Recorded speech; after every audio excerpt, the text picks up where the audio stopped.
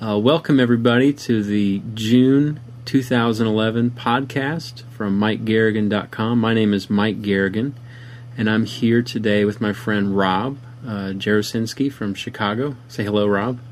Hey guys. And we're using FaceTime to do our podcast today, so we're trying some new technology out today, so hopefully you'll forgive any technical errors, but I think it'll be good. But anyway, we're giving this a try, and welcome, Rob, to the show. So for my listeners out there, can you tell everybody a little bit about yourself and how you know me and just about your music, too? Sure. Yeah. No. I've just been a long time listener, obviously, since your initial Collapses days, and then after joining Athenaeum, and then some of the solo things that you've done afterwards, just always been fond. And I think it was sometime in 2008. I had reached out to you and just more was going to give it a shot to just see if you'd be interested in working with me. I had one or two or, a collection of songs that I turned into an EP around that time that was called Light of Day, and was just looking for some more guidance and someone who could kind of mentor me and also act as a producer. And you were obviously very kind enough to respond. I think hopefully maybe you saw a little bit of some potential in the music that I sent your way, and we kind of started the songwriting process after that. And or this year we finished a full length album. Yeah, it's called Umbrella Spokes, right? Right. Yeah, off of one of the tracks. Yeah. Yeah. So tell everyone about your record. Yeah, it's really just been a collection of songs over the last few years that we've kind of pieced together, and two of the songs that were written actually out there. I think that was part of the fun, was challenging at least myself in the space of time that we had while we were out there. I think it was over the course of a week. We picked out one day to do one or two songs that we were hoping that would be good enough before the album, and it turned out that those two songs ended up being Unfinished Life and Through the Looking Glass made the cut. So that was fun. But the other 10 songs have kind of been a slow evolution. Some that I brought to you to kind of go back and forth with. I would do a verse, you do a verse line, something like that, and then over the course of time, we'd end up with a decent rough of a song. Yeah, I just remember really liking working that way. It was fun. I'd heard the possibility of working via the internet and through mail, but never actually tried it. And then when the studio was built, it sort of just naturally happened, and it was a lot of fun because, I think a lot of times when I do co-writing sessions, it's sort of with the other person right there in the room. Some ideas just don't happen, that can't develop. I mean, I had to show you exactly the full idea that I would come up with for, say, like a song like Alchemy or whatnot. Then you take it and make it your own, and then we'd come back and kind of agree on what would happen at the end. So it was just a fun process for me. I think you liked it too. So absolutely. Yeah. Let's see. So Europe and Chicago. How is it up there?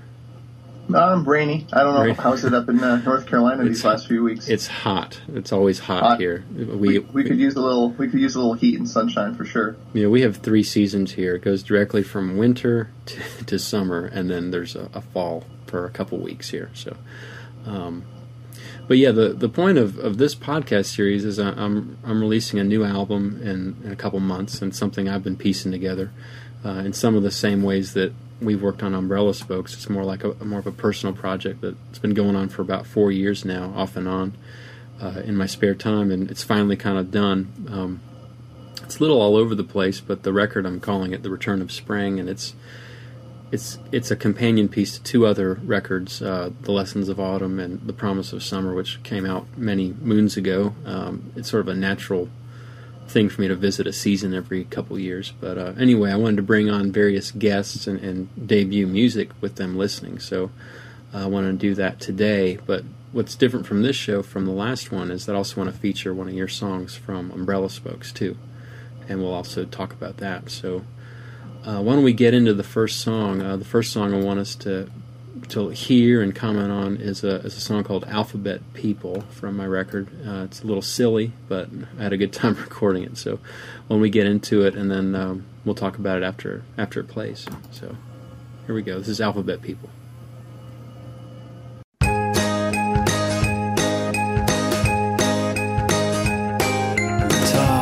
blondish teacher with a hair-trigger temper. She caught me stealing paper, and it's pulling me apart.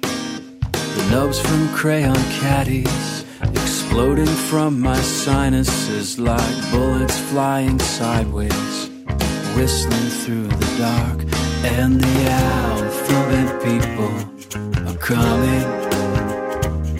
The spaceship and the gardener are landing in my backyard. The fast food restaurant marquee is singing happy birthday. The accusations are true, and I don't know what to do. The matted felt lining of a German import car tames the pretty princess whining, all snotty and scarred. The alphabet people are coming. The spaceship and the gardener are landing in my backyard.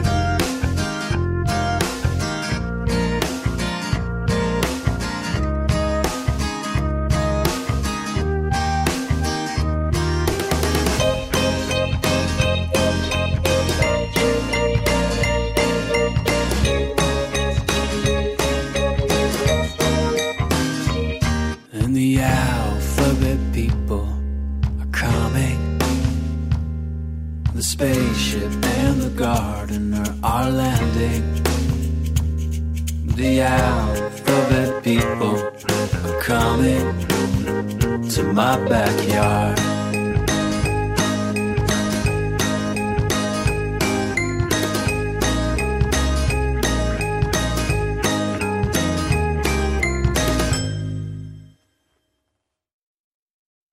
Okay, that was Alphabet People. Oh, that's colorblind. Let me try that again. Okay, that was Alphabet People. And what I ask my guests is, after they hear a song for the first time, what are your impressions? Oh, it was a lot of fun. Yeah. Playful. The first kind of thing that I thought of is you introduced me to an artist called Tim Myers. Yeah. When I was out there, and I kind of get that kind of folk rock Tim Myers vibe from it. It's very fun, and there's a lot of references, it sounds like, to some kid themes, it sounds like, in there. Yeah. I think the thing with that is like the Return of Spring originally was supposed to be completely about my childhood, and it changed quite a bit over the course of the writing. And I got you there, I got a little glitch. Anyway, let me start that again. This record originally was about my childhood completely, and then I veered away from it and put some pop songs that I'd been working on. The track list had changed a lot, but last year I got the idea, what if I started from scratch and just completely rewrote it? And so I started doing some very focused writing lyrically. I wrote all the lyrics first for a collection of 8 songs, and a lot of them weren't very, not that they weren't very good, but they just were really kind of out there and had to bridle things in. And this one was just so fun that it just stuck around. It kind of rose to the top. It was just a good time, Yeah, it's infectious. I can't help but just kind of nod along to it, or it's a great track. Cool. And I got to use a vocoder on it, which was a lot of fun. I've always heard those on some 70s records, but it's literally where you take a vocal signal and run it through the synthesizer channel, and it sort of does the same thing that a wah-wah pedal does with your foot, except it takes your voice and does it somehow. And I can never find a good spot for it on any project, but here it was so silly that it just made sense, And who did you bring someone in for the drums then? Or? I did the drums on this song as sort of my debut of drumming. I've always just watched it in the past 3 years go down, and it is a hard thing to do, but this kind of drum pattern was just a kick and snare here and there and a couple really well-placed rolls, so I didn't have too much of a problem with it. There's also no cymbals or hi-hat going on, so I only have to use half of one side of my body to do it. But drumming's very difficult, and for the really difficult things, I'll call a real drummer. So, but yeah, it was a lot of fun. So I'm glad you could be a part of hearing that song and debuting it to the listeners out there. So, but anyway, why don't we talk a little bit about your track, Colorblind? Next song we're going to listen to is Colorblind, and I believe this song was one of the songs you had written well before we started working on Umbrella Spokes. Is that right? Yeah, I think the first time that you might have heard it was live. Actually, I came out and you were kind enough to let me open for you and Mark at the Evening News. Yeah. And I remember you pulling me aside afterwards, and then we ended with, my wife and I, Carrie and I, ended with Colorblind. Mm-hmm. And you specifically said, "Man, I really love that song." So. Yeah, I think with that and Constellation, the opener and that one are my two favorites of yours. I don't know particularly why I like them better than the stuff we've really like co-written together, but those two are just really exciting for me to listen to, and I enjoyed being the producer on those songs a lot because I got to kind of present them the way I heard them. I like the idea of Colorblind building from a single guitar to like the opus at the end. It's just really cool. But why don't we play it so that our listeners out there can kind of get a context for what we're talking about. So this next track is Colorblind. Hope you enjoy it.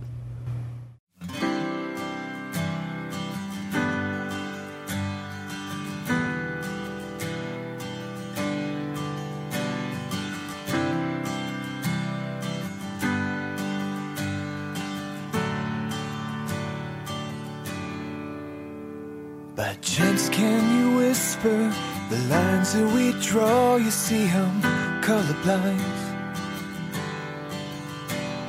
I can't seem to make out my place in this life for the first time. And everyone clamors, everyone yearns for a light. So tell me it's all right. Tell me it's safe by your side. Tell me the truth won't hide. And I'll tell you everything. I'll tell you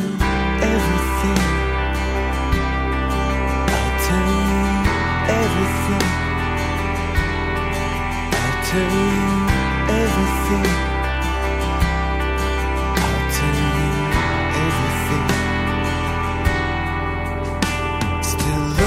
For answers and signs that deceive, but nothing comes to mind. Vying for purpose, searching for reasons to come alive. And everyone clamors, everyone yearns for light. So tell me it's all tell me it's safe by your side. Tell me the truth won't hide. I'll tell you everything. I'll tell you everything.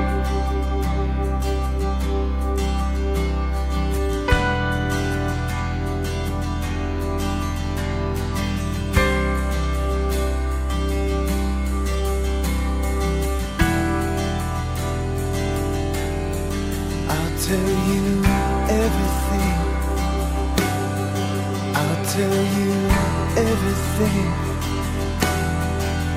tell you everything.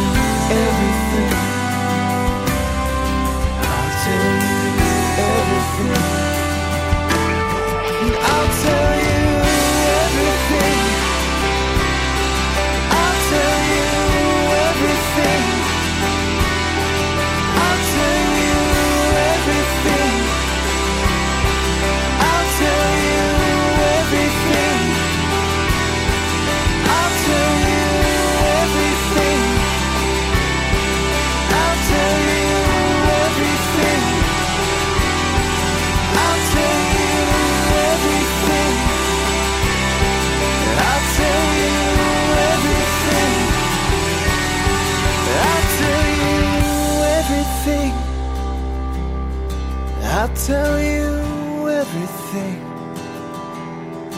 I'll tell you everything. I'll tell you everything. I'll tell you everything. I'll tell you everything. I'll tell you. I'll tell you. I'll tell you.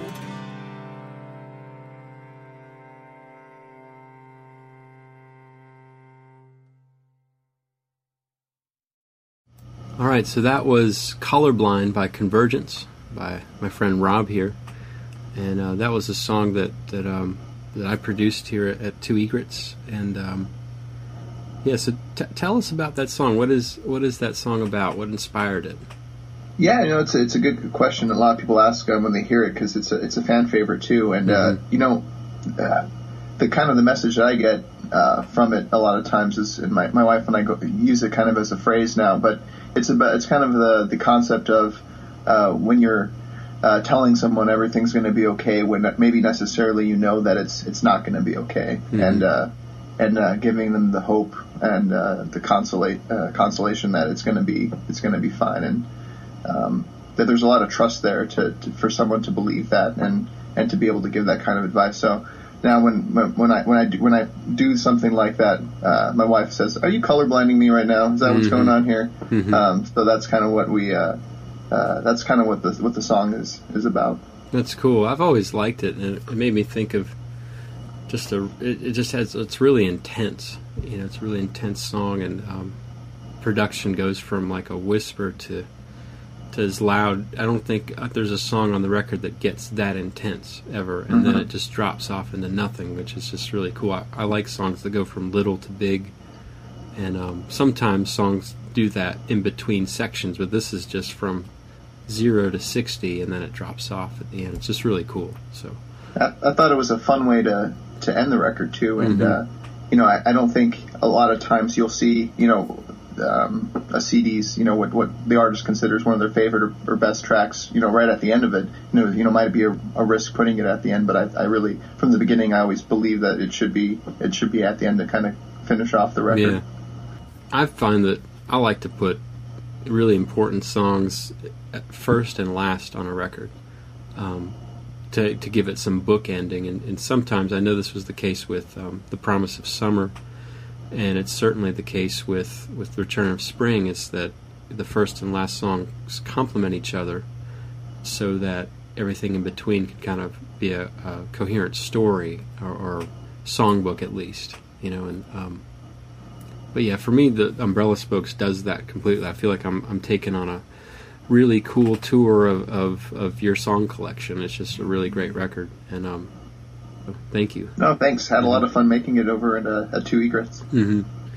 And we brought in some players for that record. I know Dale Baker played drums on the whole thing.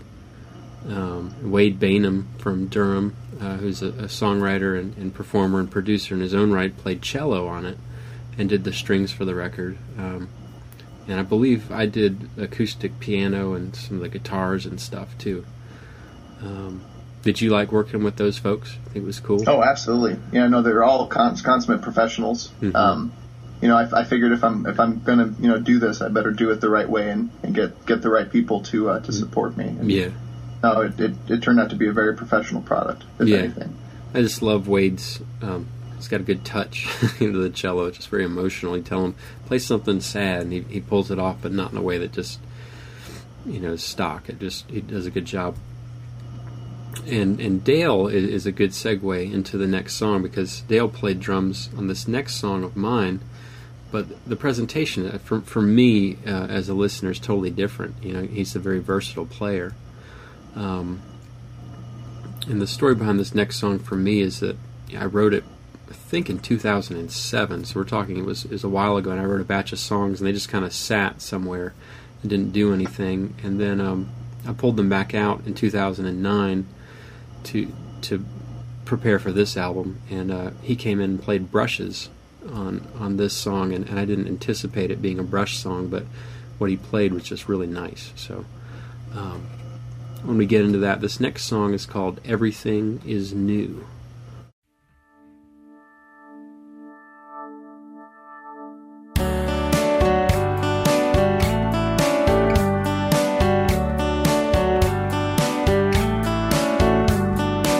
I'm getting tired of living on Easy Street, where strangers stare as they stumble by.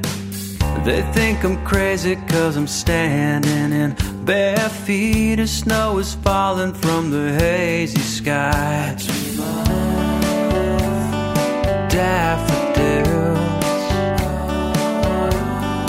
walks with you when spring returns. I will love again.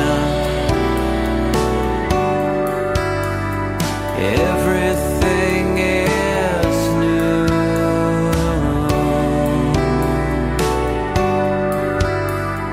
Everything is new.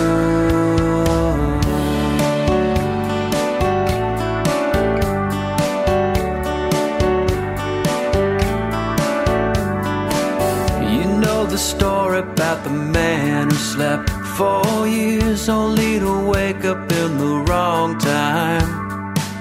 It's kind of funny, but I think I'd be remiss to fall asleep and let the world slip by. Just standing here, wanting you when spring returns. I will love again. Everything is new.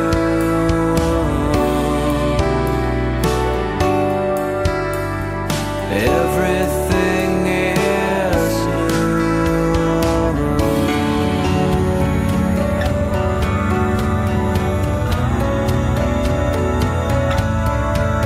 And it's right before you fall in love again.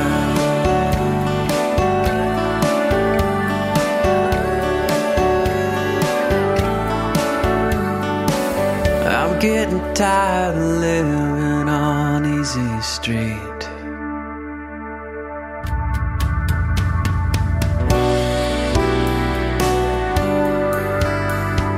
Everything is new.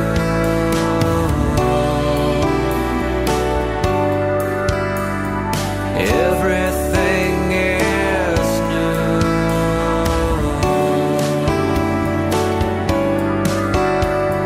Everything is new.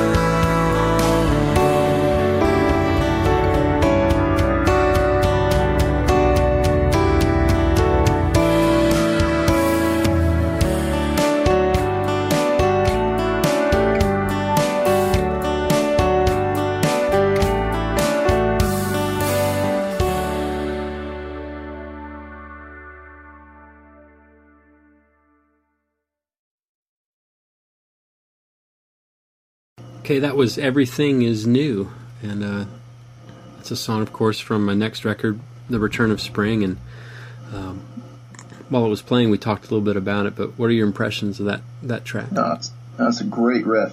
Yeah. Love the track. Really creative way to come back into the chorus itself. When you get to it, it's kind of a counter chorus, and it's really open. Yeah. It's very open. It's got a lot of room to breathe, and the pre-chorus builds, and then all of a sudden it just kind of it really opens up, and it's a great theme song, I think. And I think you mentioned Spring Returns in this track. Yeah, that's the one probably drawback to, Return of Spring had probably 30 or 40 songs written with it in mind, and a lot of the ones that made it talk about spring returning, so it's a little bit overkill, but I think lyrically it works in that way, and I don't mind it showing up more on this record than on the other season records, where I really don't talk about summer a lot on summer. Autumn gets some mentions.